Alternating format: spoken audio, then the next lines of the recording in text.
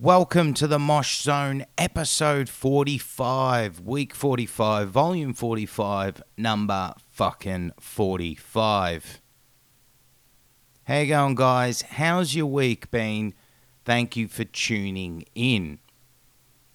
So first things first, we are changing things up on the weekly podcast. What that means is we'll no longer have a Mosh News segment and we'll no longer have a Mosh Review segment. Don't worry though, all of our Mosh News you can still find on our website and social medias, and we will be eventually on the website and social medias also incorporating some Mosh Reviews.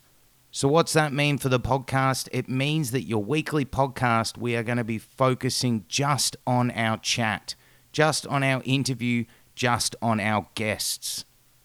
The reason for this is putting together this show, I have a lot of fun each week, but there is a lot of time spent with discovering the music, reviewing the music, listening to it over and over, making notes, then got to take time out for interviewing guests, getting to know them, background checks, all of that. There is a lot of time that goes into it, and it's starting to feel a bit like a chore. So the thing with this show from the offset was to have guests on, so we're going to go back to focusing just on guests. But don't worry, as I said, news and reviews will be on the website and social medias. So of course, our website is www.themoshzone.com. Social medias are all at The Mosh Zone, and you can find us on Facebook, Instagram, and Twitter. Make sure you're subscribing to the website and making sure you're liking and following us on those social medias so that you stay updated with all the latest news and reviews when we update you. So this week's episode and guest is none other than the absolute fucking legend, Scott Vogel of Terror. Now, this guest, to say I was really nervous and excited and fanboying is a massive understatement. If you know me, you know there's a very few bands that I hold in such high esteem and high regard and that I am obsessed with. One of those bands that I am absolutely obsessed with is Terror. Took a while to get Scott on the show, took a lot of persistence, emails, messages, consistently trying, finally got hold of Scott, and so amazed that I got to have him on the show. He was really insightful, really honest, and he was himself, and I've got to say thank you so much, Scott, for taking time out for me and the Mosh Zone. Really enjoyed the chat, and was a big moment for me, not only as a fan, but a big moment for the show. That chat with Scott is coming up now. So, do you kind of remember growing up the first band or artist that kind of helped you discover what music was? It doesn't have to be a heavy band, but just music in general.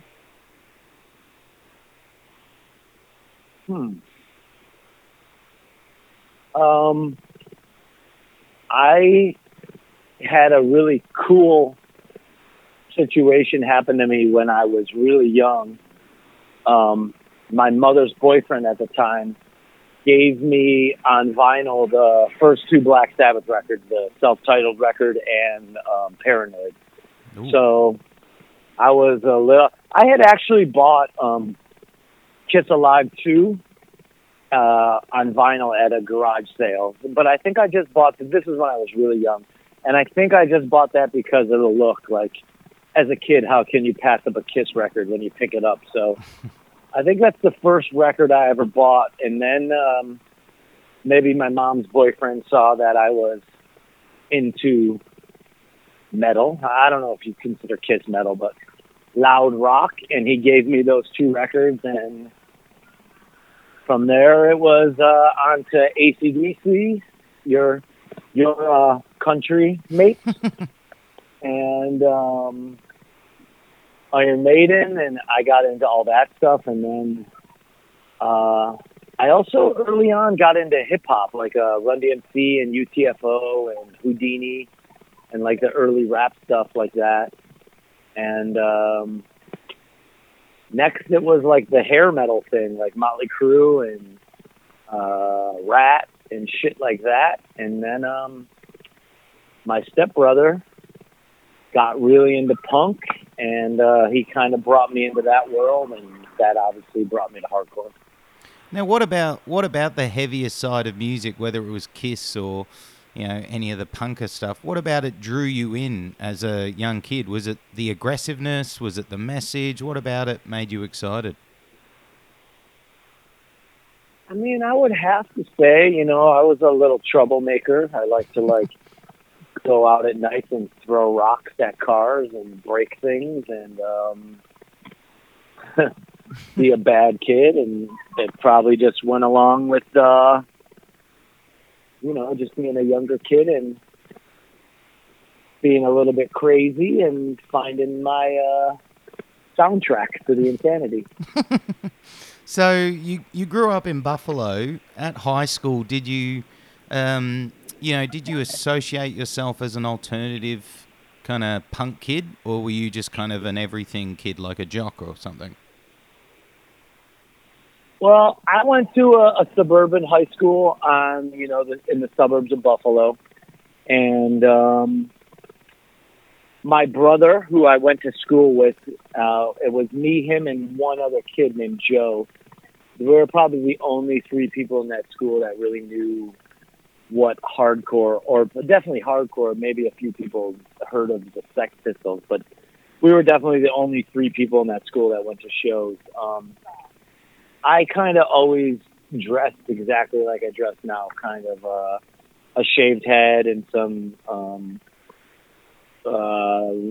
Nike sneakers and some, collegiate wear or hooded sweatshirts and stuff. So I never really looked kind of crazy, but my brain has always been kind of crazy. So in high school, I kind of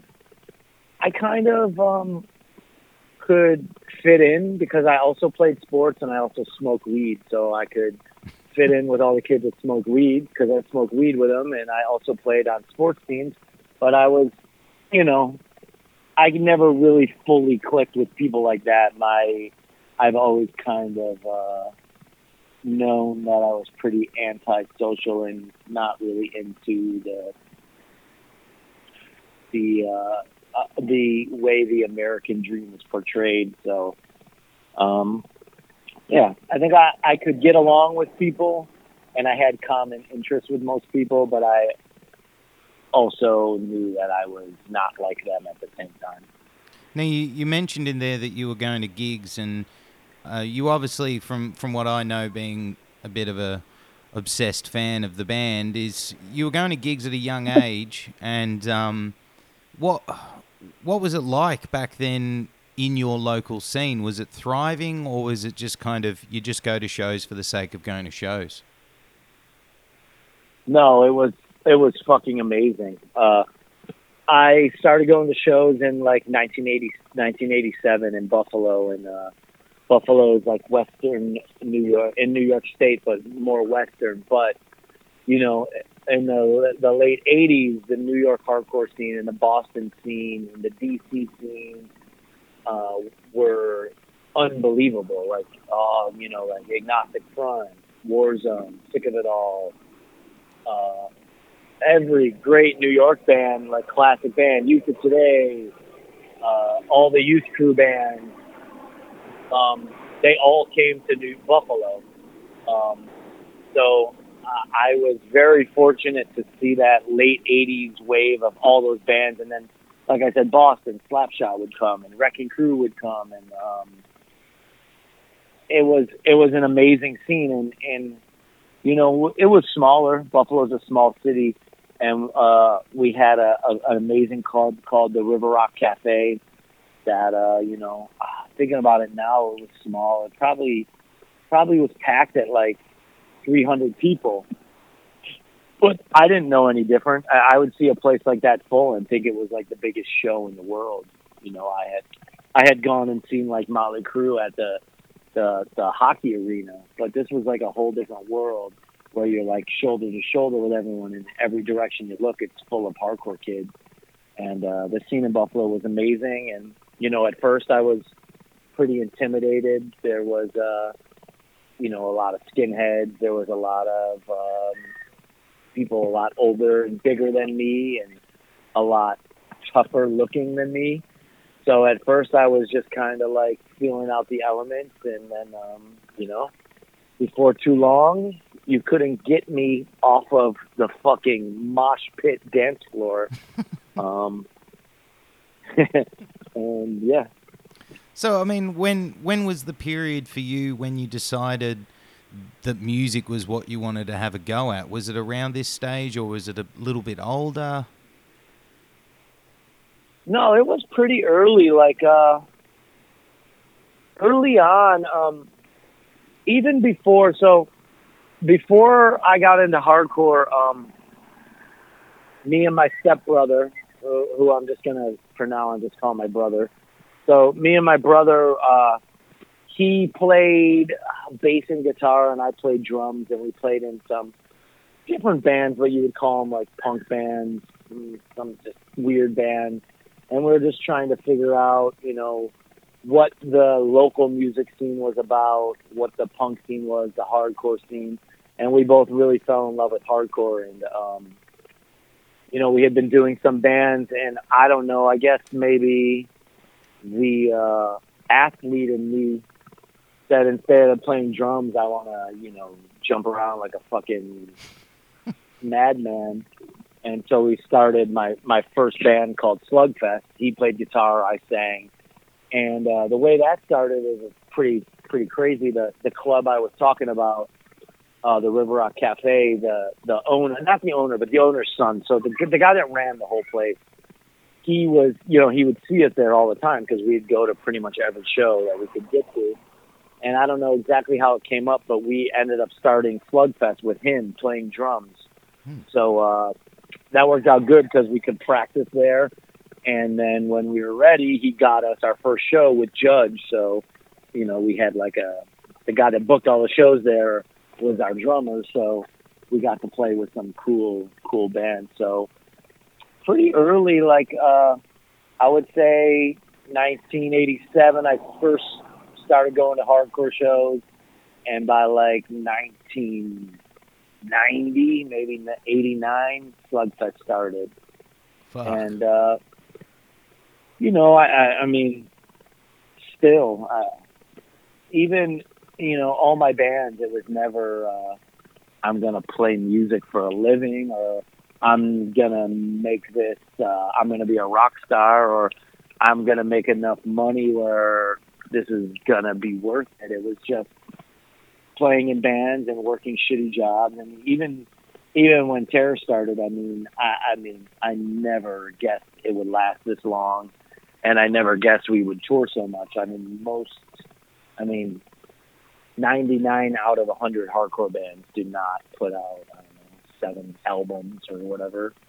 So I don't know how it happened. And even when Terror started, it wasn't like, okay, I was in Buried Alive and I figured out how to tour, and I'm going to start this band with the plan of making this a living. It was always just like, I love hardcore. I love playing it. Time to start. And that one fell apart. Let's start a new one. And somehow this one hasn't fallen apart. And just going back there, you said you started drums. Why drums? Why not guitar, and why not start on vocals? Were you just, that's what you wanted to pick up? Because you picked up the most loud, abusive instrument of all of them to start off with. Yeah. I think my brother had a guitar, so I guess if you want to be able to play together, you got to have a drummer and guitarist. So I don't really know. I don't know, but it just happened that way.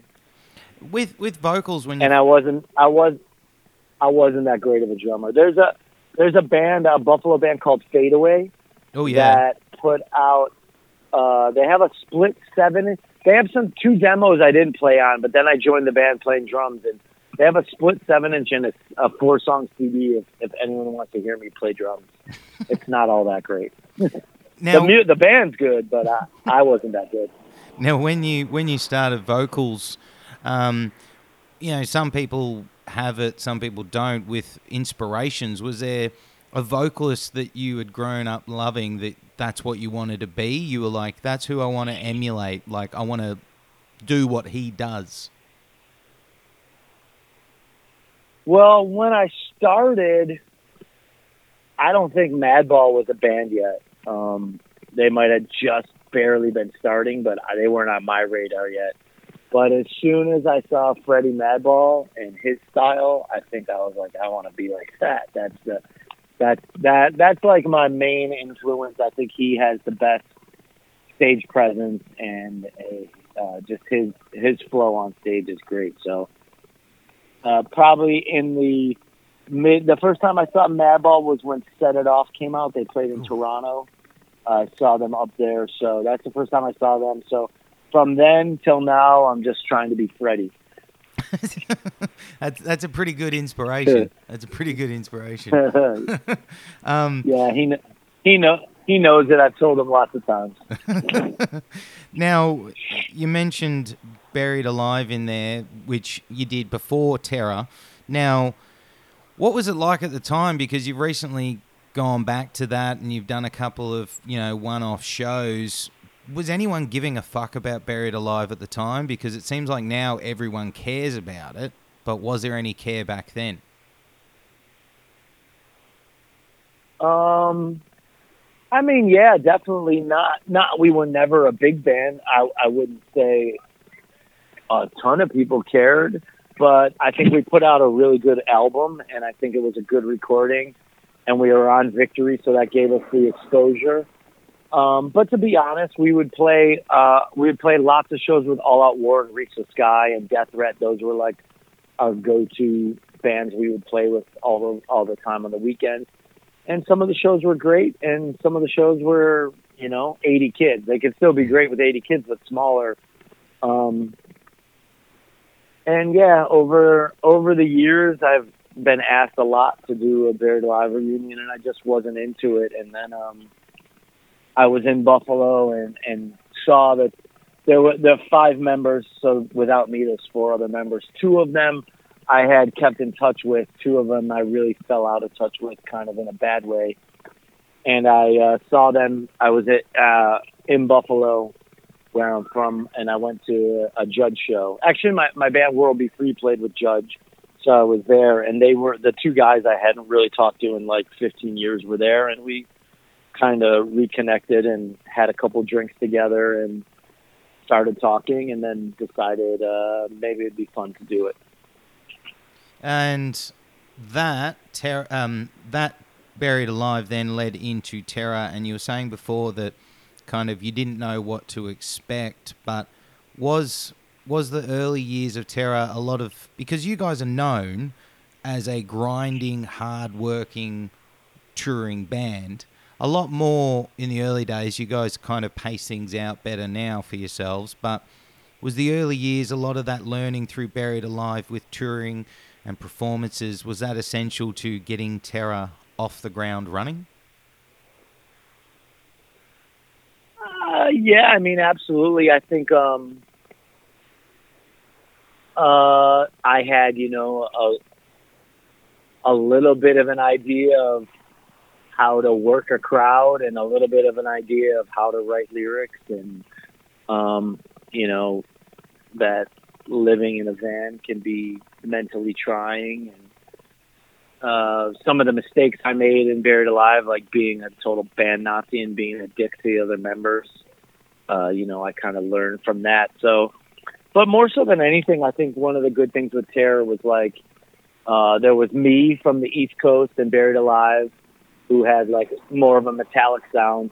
And then the band started with Todd Jones, who was out here on the West Coast, our original guitarist, and he booked shows and kind of was a known dude out here. And it made it kind of easy for us because both of us knew a lot of people, whether they were in bands or did record labels or booked shows. And, we kind of had like a little bit of an advantage, but I don't really see that as a bad thing. I think that kind of how the scene works when you put in time and You've go to shows and meet people, and you let bands sleep on your floor, and you meet people that do record labels, and you stay in the scene, and you don't like disappear. Obviously, you're gonna get the help from your friends when you start something new. So, a lot of people say, "Oh, ex-members bands, they just get a free pass, and everyone like likes them off their old glory." And I mean, I see what you're saying, but I don't look at it that way. I'd be like, okay, these people have put in time, and they're still dedicated to the scene and have done a lot, and are still doing it. They're going to get my support. You know, of course, you got to back it up with some decent music, but yeah, I think we kind of had the contacts, and it made it a little bit easier for us. Well, that's the thing. I think you hit the nail on the head there with the decent music. Not only were you guys grinding away, but your first 3 releases, looking at them now, of course, Lowest of the Low, One with the Underdogs, and Always the Hard Way. These albums now, a lot of people say, are pivotal hardcore albums. They're up there with the best of the best, up there with the Agnostic Front, Madballs, Sick of It Alls, all of this kind of stuff. At the time when those albums came out, did it feel like these albums were making an impact, or were you still just having to grind at it to try and see an impact? No, I mean, I definitely, I'm not putting them in the category that you said. I don't put us up there with Agnostic Front, any of our records.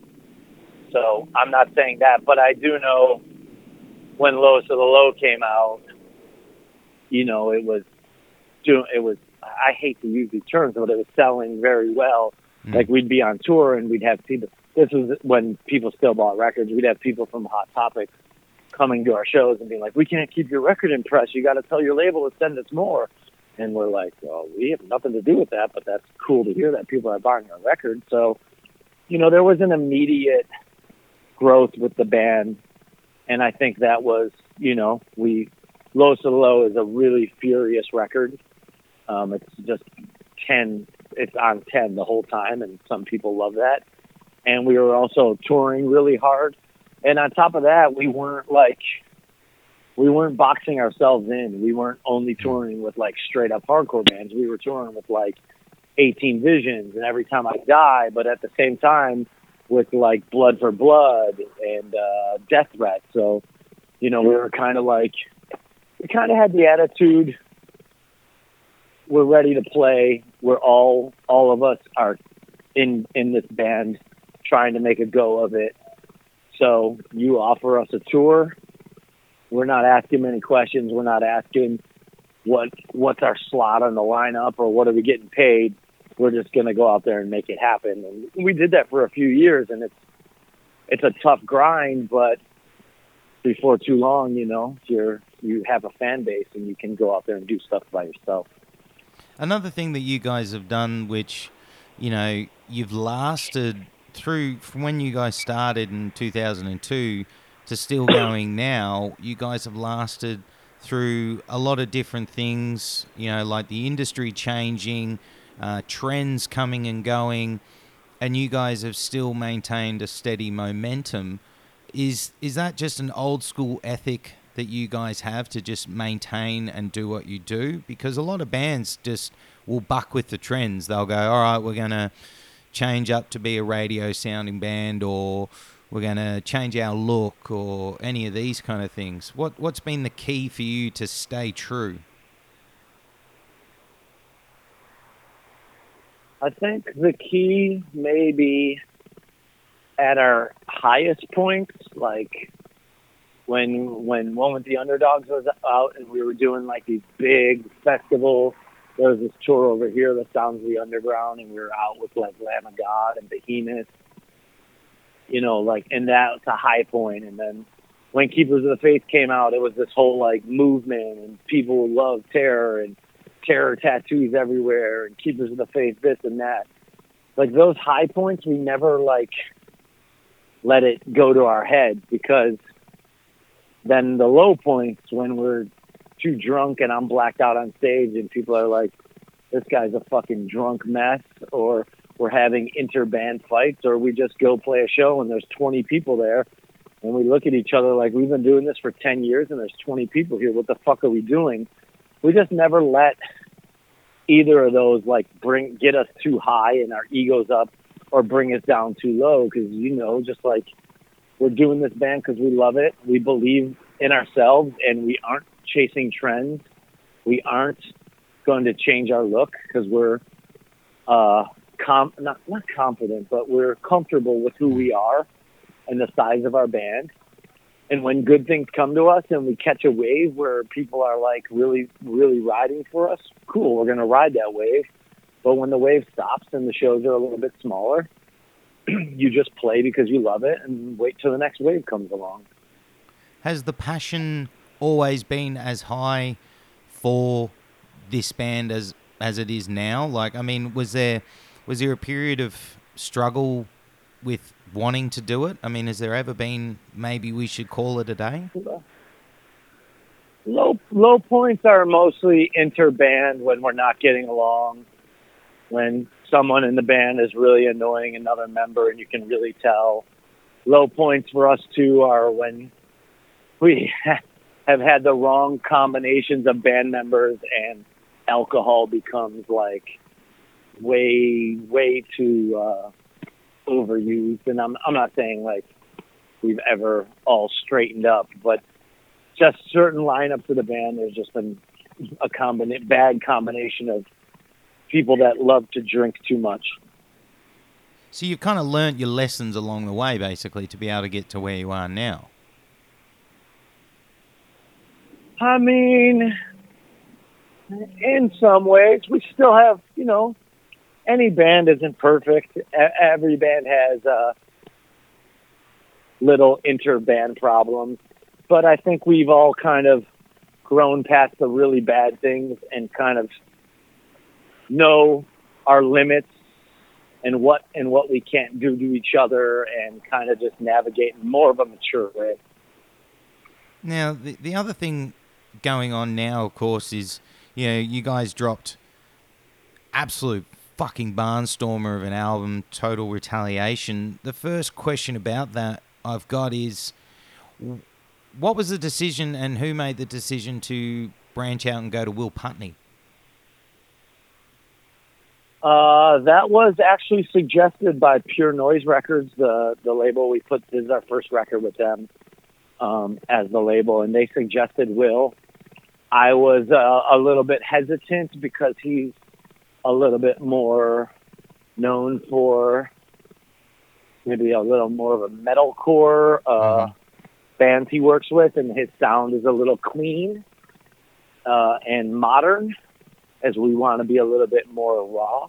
Mm-hmm. But all it took was me to get on the phone with him once, and I quickly learned he comes from the exact same hardcore background as Terror does, and he knew we could talk about Killing Time, we could talk about Madball, we could talk about E-Town Concrete, and he got it, and he had we just had like a really good talk, and then I said, I'm down to do this.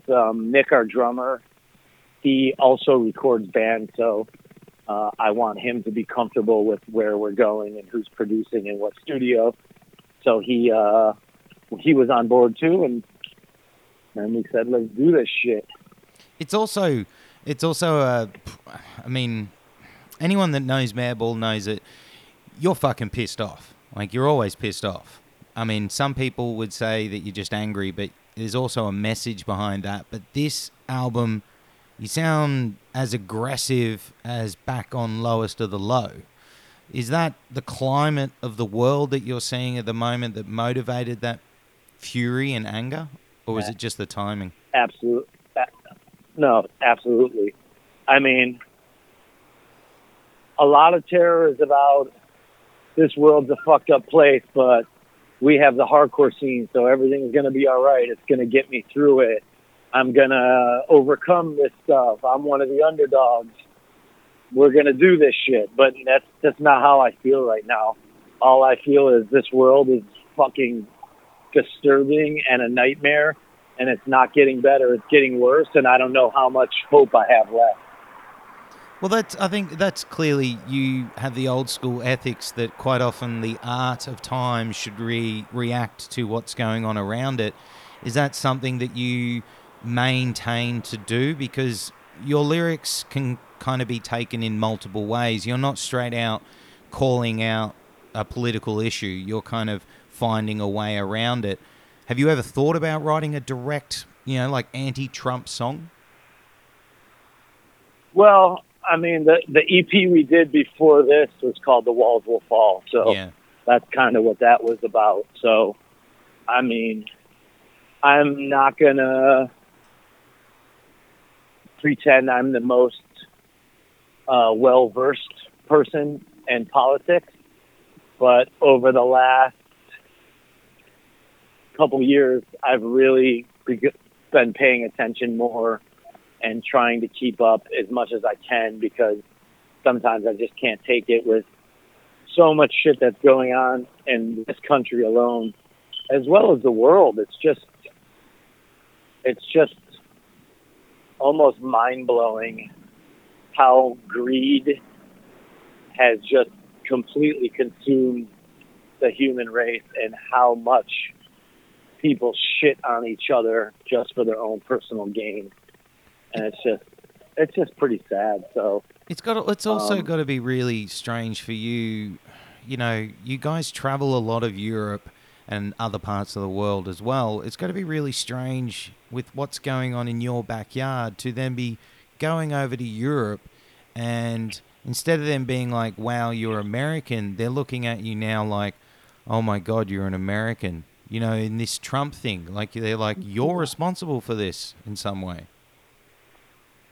yeah, well, I think you got it a little bit wrong, because Europeans always have been like dumb Americans. You don't know anything about politics. Oh, Dumb Americans, you're all overweight, dumb Americans. There's always that. And a while ago, you could be like, go fuck yourself. I love living in America. It's fucking great. Now you're like, yeah, you're right. We're the dumbest Americans you could ever find. And you have every right to be feeling that way, because I feel the same exact way. it's insane. Australia's not much better. We're just as bad. We're fucking insane ourselves. We just constantly keep switching prime ministers. All it takes is for them inside Parliament to go, yeah, I don't really like him, get rid of him. We keep changing our leader, not through our own votes. It's through the people in that office that we put in power somehow. It's insane. Sounds like fun. No, it's ridiculous, dude. Fucking ridiculous. Now, one thing I wanted to ask about was what happened to you a couple of years ago with your neck and your surgery. Big unfortunate pivotal part of life happened to you, that you hurt yourself. How did that come about? Was it through just being chaos and a maniac on stage that you just slowly hurt yourself? Yeah, that's exactly it. Just like all the touring, flying, sitting in the van, going off on stage, sleeping wherever,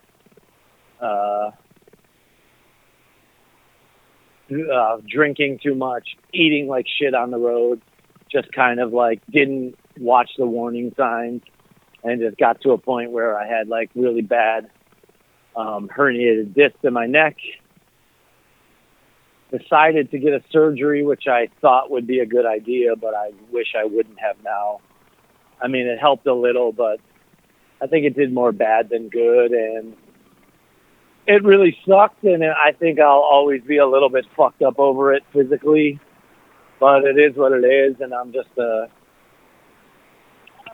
I've got the trooper mentality, so I just, I've got a lot of like pain and aches and pains, but nothing to fucking cry about. I'll be okay. So luckily we're still touring, and tours have been going good for me physically. So trying to take a little bit better care of myself and tour a little bit less. Tours are a little bit shorter, and that works out good for my body, but everyone else in the band, it works out good for their bodies. And all of our minds to that we're just not in the van for months on end. What did they do? Did they fuse your stuff, or did they put a plate in? No, neither of those. It's called posterior, so they go from the back. Decompression. They kind of just shave the bone away to give the disc some more room to not be pressing on the nerve. That's what my wife had in her lower back, and it didn't actually help her. It actually has made things worse for her. So I can only imagine what it's like in your neck. Yeah, that fucking sucks. I mean, thinking back now, I should have really done... I did a lot of, like, physical therapy and steroid injections. I did a lot of things that you do to before you get surgery. But then when I talked to the surgeon, I guess he just told me it was going to go so great and I'd feel so much better after. And I don't think he was lying. Maybe he was, I don't know. But that really wasn't the case. It was some serious difficulties. Fuck. Now, so I feel for your wife very much. That shit sucks. Yeah, it's pretty bad. We're at the stage now where she had surgery a year and a half ago, the same that you had in your neck. She had in her lower back, and they're looking that it's got so bad. They're thinking that they might have to do a plate. You know, she's 35 and her back is like an 80-year-old. So it's any of that region. It's horrific what you guys put yourselves through. And then, especially for you, you're then doing it on stage for countless nights in a row. Do you have a routine for helping it through after a show? Yeah, I mean, I definitely do these exercises that I do during the day, and then I'll stretch before the show, and then I'll ice it after. And luckily, when we're in Europe, which we tour Europe a lot, we're on a bus over there because we can draw a little more people over there and we can afford it.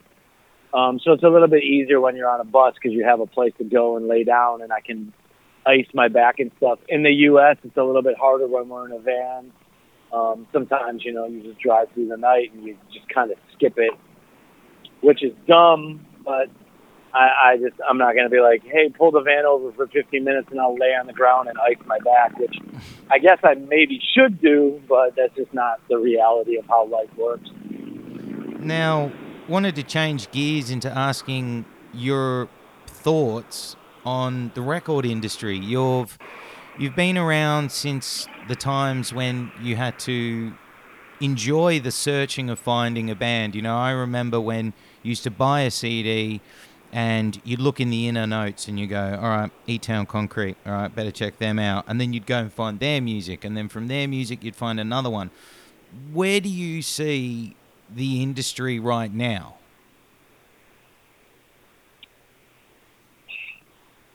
I mean, I can talk about those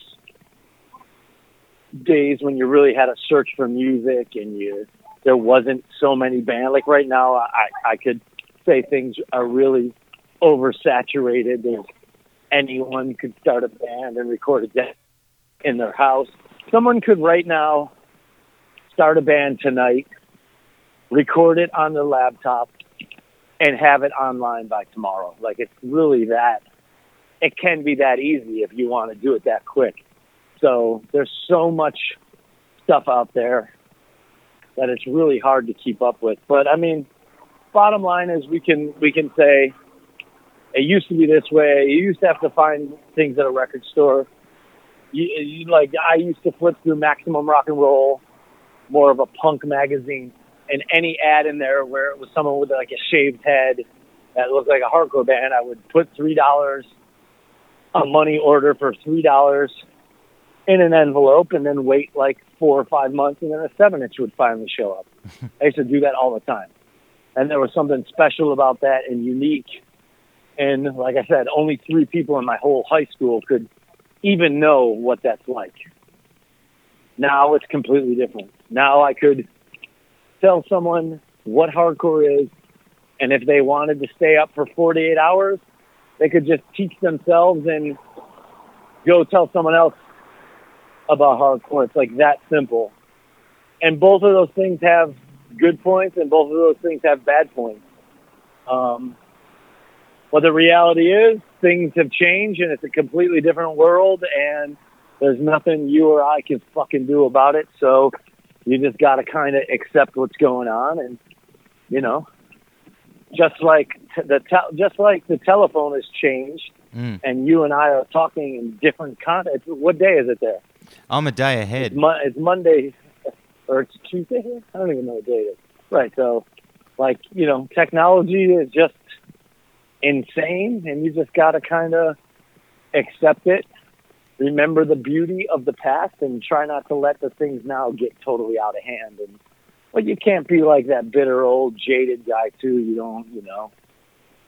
One thing that must be a bit different, apart from, like you're saying, you can't be jaded, but is there now a pressure to stay in everyone's attention? Because now, if you're not constantly producing something new, people can easily switch their attention. So it's a little bit different now. So is there a feeling of you always have to produce a new song or a new video or a new tour? Yeah, I don't know. I think the reality is, because this was between the 25th Hour and Total Retaliation. That was the longest Terror's ever waited without putting an album out, and it seemed to maybe make people want it more.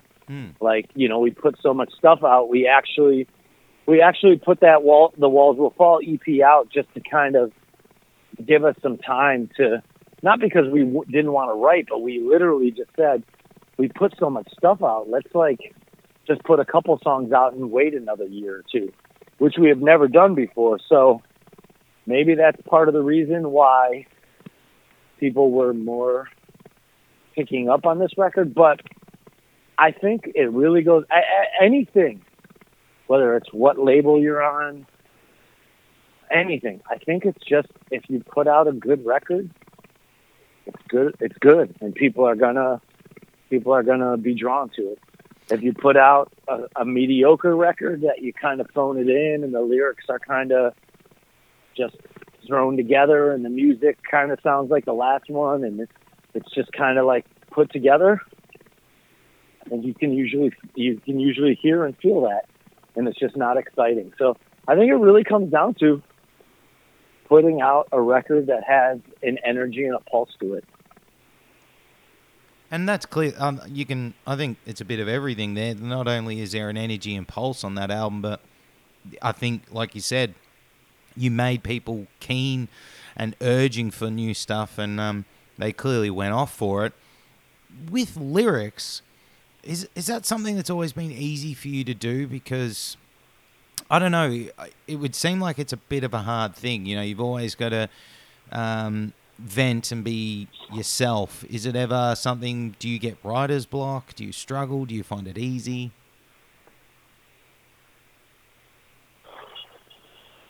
Different times, sometimes it's hard, and it can be like one time you have a thought through your head and you just grab a pen and write down like 50 different lines, and that doesn't have to be the whole song start to finish, but out of those 50 lines you pull like the best 12 lines out, and you have a song. You just wrote a whole song that's one of your best memorable songs in 10 minutes. Other times I just say, okay, I got to write some lyrics, we got to record soon, and I'm just drawing a blank. So it's like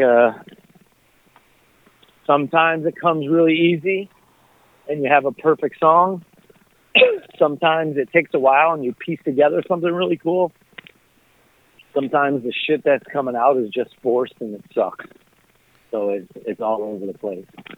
Now, I've got kind of two questions left before we wrap things up. One is, you know, you're an opinionated guy, and that's a good thing. But it's also they, you know, some people say, "Oh, you're grumpy."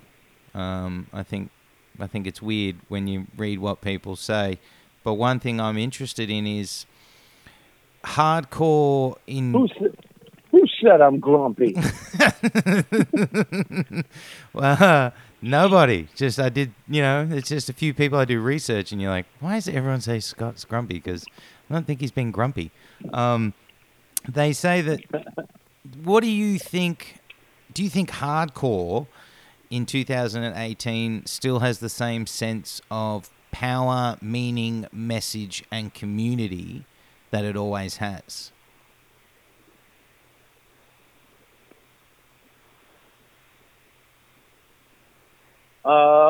Yeah. Yeah, I do. I mean, we get to tour a lot, and I get to see hardcore all over the world. And on top of that, I go to a lot of shows that I don't play, and I go to straight up hardcore. I'm pretty open minded to within hardcore. There's different scenes within hardcore, and I'm pretty open minded to go into a lot of them. And I do see there is a division. There are people that only want to be part of this or that, or if you're not this, you're that, dividing lines. But I think the overall defining thing of hardcore is bands hit up other bands and they book shows together, and you come to my city and I'll book a show for you and you can sleep on my floor, and you do the same for me next month. And there's zines being made, and yeah, I think there is definitely a community thing to it. I think, on top of that, it's been diluted somewhat with people being kind of more concerned with maybe the social aspect of hardcore, with everybody being friends and maybe fake friends and stuff like that. So there is some diluting factor to it. But I think all in all, underneath everything, the community aspect is definitely there. Yeah. Now, this has just made me think of something else.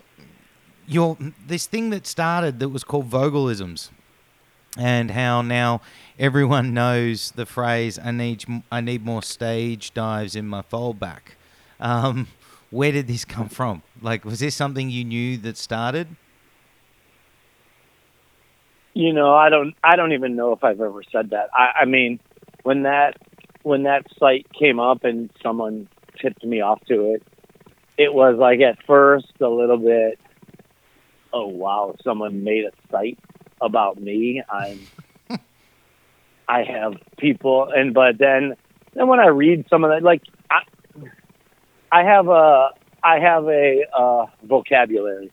There's just certain words I don't say. Just like everyone else, there's certain words that not even I'm not saying offensive words, or I would never say that, because there's just things I just don't speak. There's words that aren't in my vocabulary, and there's just stuff on there that I've never said. So there's things on there that I have said just to be goofy. Some shows are just more goofy than others, and you're just in a playful mood. And then there's just stuff on there that's just nonsense. I think the site's gone now. But after a while, when I'm getting asked about that site all the time, and people ask me, did I make that? And no, I didn't fucking make that. Do you think I'm some weird egomaniac? I wrote to it, and I was like, hey, take this site down. And it was a female in Toronto, Canada. That's oh, I'm just such a fan. Please let me leave it up. And I was like, yeah, okay, just leave it up. But I mean, I don't really know about it. I think it's goofy. It's kind of funny. Some of the stuff is so over the top stupid. Some of it's over the top stupid, and I actually did say it. But some of it's so stupid that I never said it. So it just is what it is. It's crazy that it even exists. Now. It really is. Some people, as soon they say, oh, you like Terror, oh, that Vogalisms. I'm like, you don't even like Terror, but you know this. You don't know a song, but you know this. That's really weird to me. Really fucking weird.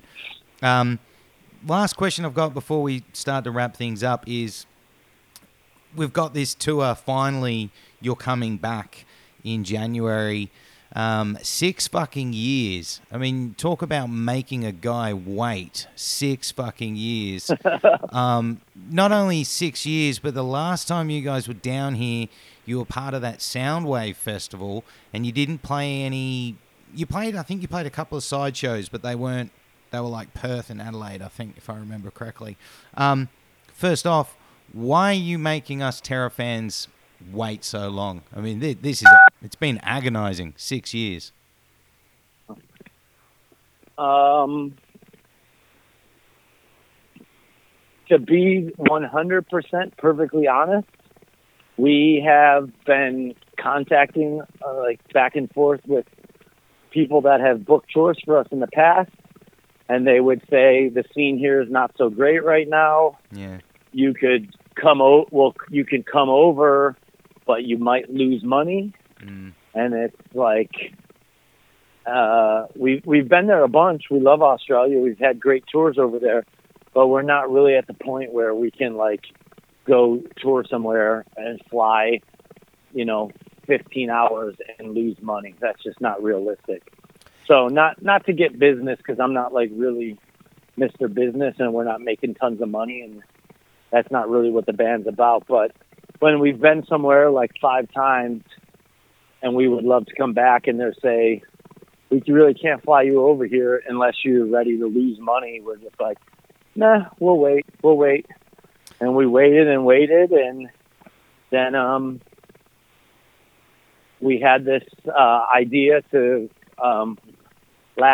maybe 2 years ago, we went to Japan with Stick to Your Guns, and it was a great tour. It was one of our best Japanese tours we've ever done. So when we were going to go back there, I said to the guy booking that tour, this guy Dikey, I was like, what do you think of us doing it with Stick to Your Guns again? It went so good. And he was like, yeah, I like that idea. So we hit them up, and they said yes. And then they said, what do you think about going to Australia afterwards? And we're like, dude, this is why we waited. Now we're going to go back with a band we love, a band that has a different draw than us. And I really, we're excited to come back. It's been forever, but I really don't know what to expect. I mean, we haven't been there in so long. And like you were saying, with the way it is now, if you go away for too long, people fucking forget about you. So we're kind of glad we're going with another band that's headlining, and hopefully they'll draw some people, and we'll draw some people, and it'll be cool shows. Yeah, I think what that guy told you about the Australian scene is a bit correct, where, we are a small pond, and unfortunately we're going through a bit of a lull with new bands and new bands of especially hardcore styles. But I think you guys, that time away, I think it's a bit like the time with the albums. I think kids are definitely going to turn up for you guys, but there's also been kids that will definitely turn up for you Stick to Your Guns. So I think it's a really exciting tour, and just can't fucking wait. 6 years has been agony for myself, because I saw the first tour you guys did down here. I can't wait to see it again. Can't wait to hear some of these new songs live, some of the songs off 25th Hour as well. Just all of this stuff, I can't fucking wait. It's overdue. About fucking time. Now, Scotty, we wrap up our chat, no matter who it is, with a segment called Pick Your Poison. Now, what we do here... Vodka. Vodka. Well, no, that's one of the answers. So you got 2 choices, and you need to pick your favorite of the 2. Whichever one you pick, the other one is gone from existence. Oh shit! Forever. So you got to act as if you're the god here. You're making the decisions. All right. So I'm on planet Earth. Whatever I pick stays. The other one is vanished. Exactly. Give them to me. Pizza or burger? Burger's gone. Pizza stays. Okay. Chicken or beef? Fucking beef stays. Chicken's gone. All right. No point asking the next one. Beef, that is. No point asking the next one. Whiskey or vodka? I like whiskey too, but vodka's staying. Okay. Beach or snow? I can't believe that I screamed out vodka, and that was actually one of the questions.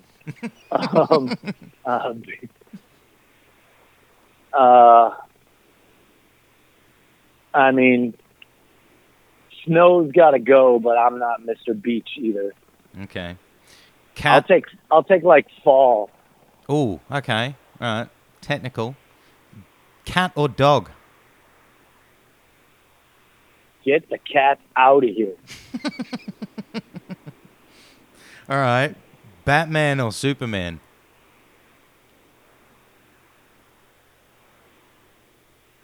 I mean, I like that Batman Begins movie, but both of them can fuck off. I don't care.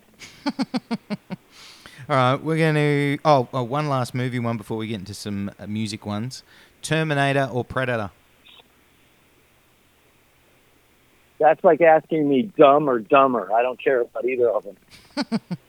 All right, music ones. These are going to be... There's only a couple here, and I know they're going to probably piss you off because they're not going to be easy to pick. So the first one is Agnostic or Madball? Ooh. I mean, I guess Madball's got to go because without AF there is no Madball. So you got to like give them a seniority nod. So sorry, Madball. Okay, Sick of It All or H2O?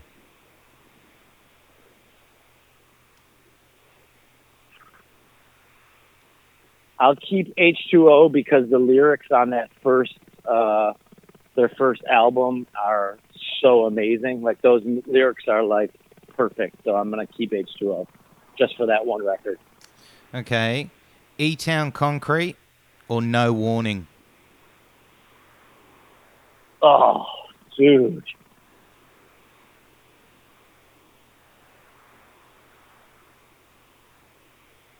I got to keep No Warning because I need Jordan and Terror. Like, I need Jordan.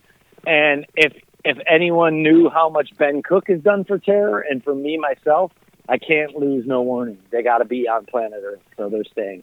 Just out of my own greed. It's not even for them, it's for me. Well, you're going to have the same kind of problem with this one. Down to Nothing or Wisdom in Chains?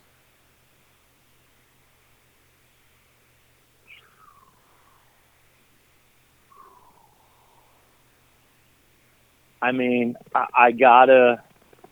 The other four members of Wisdom in Chains gotta bite the bullet because that drummer Luke, he's got to get off planet Earth anyway. He's one of the worst one of the worst people I've ever met in my life. So he's got to go, and those other four great, respectful men have to go with him, I guess.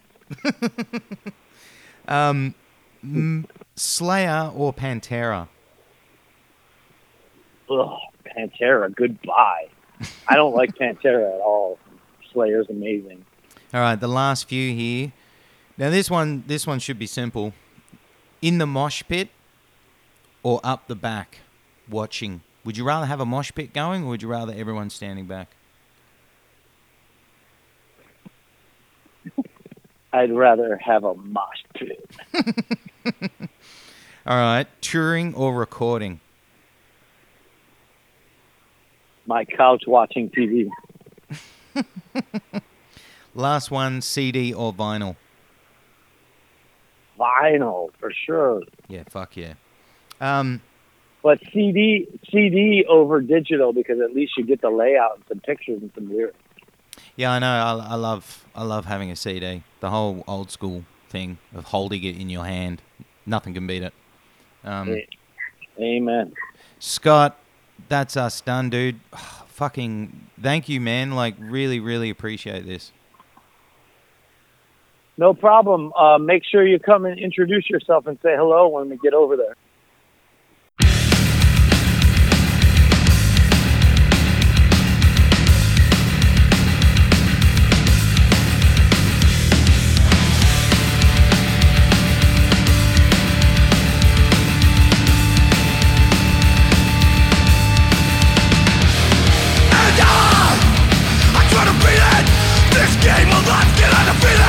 Living life by my own rules. Get the fuck off.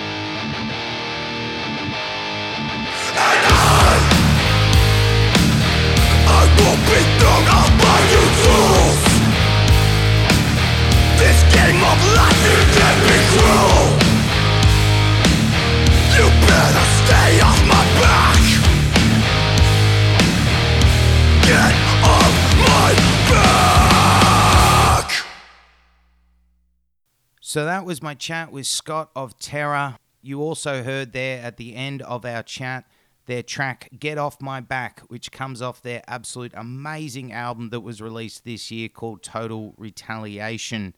Now, I have to say, Scott, thank you so much for taking time out for me and the Mosh Zone.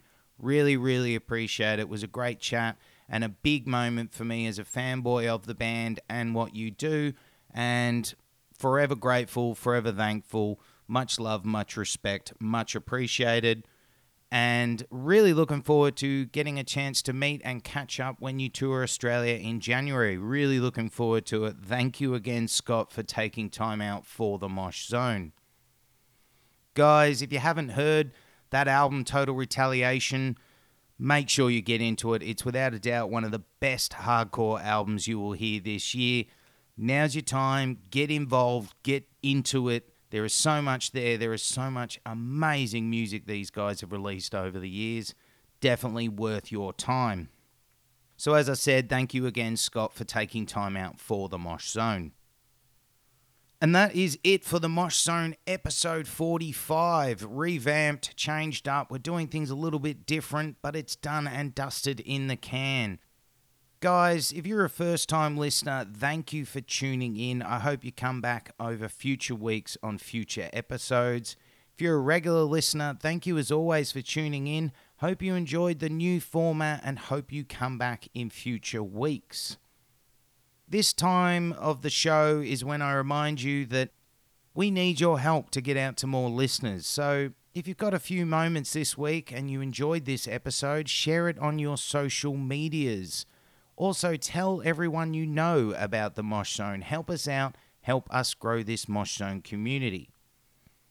Also, at this time of the show, I need to remind you that if you want to find Mosh news and Mosh reviews, we have it all on our website and social medias. Our website is www.themoshzone.com. Our social medias are all at The Mosh Zone, and you can find us on Facebook, Instagram, and Twitter. Also, don't forget, you can also get in touch through our email address, which is themoshzone@gmail.com. Get in touch, guys. Help us grow this Mosh Zone community. There's not much else to talk about. That is all of my rambling done. That is it for this week's show. Thank you for tuning in. Have a great week. Stay safe. Open the pit.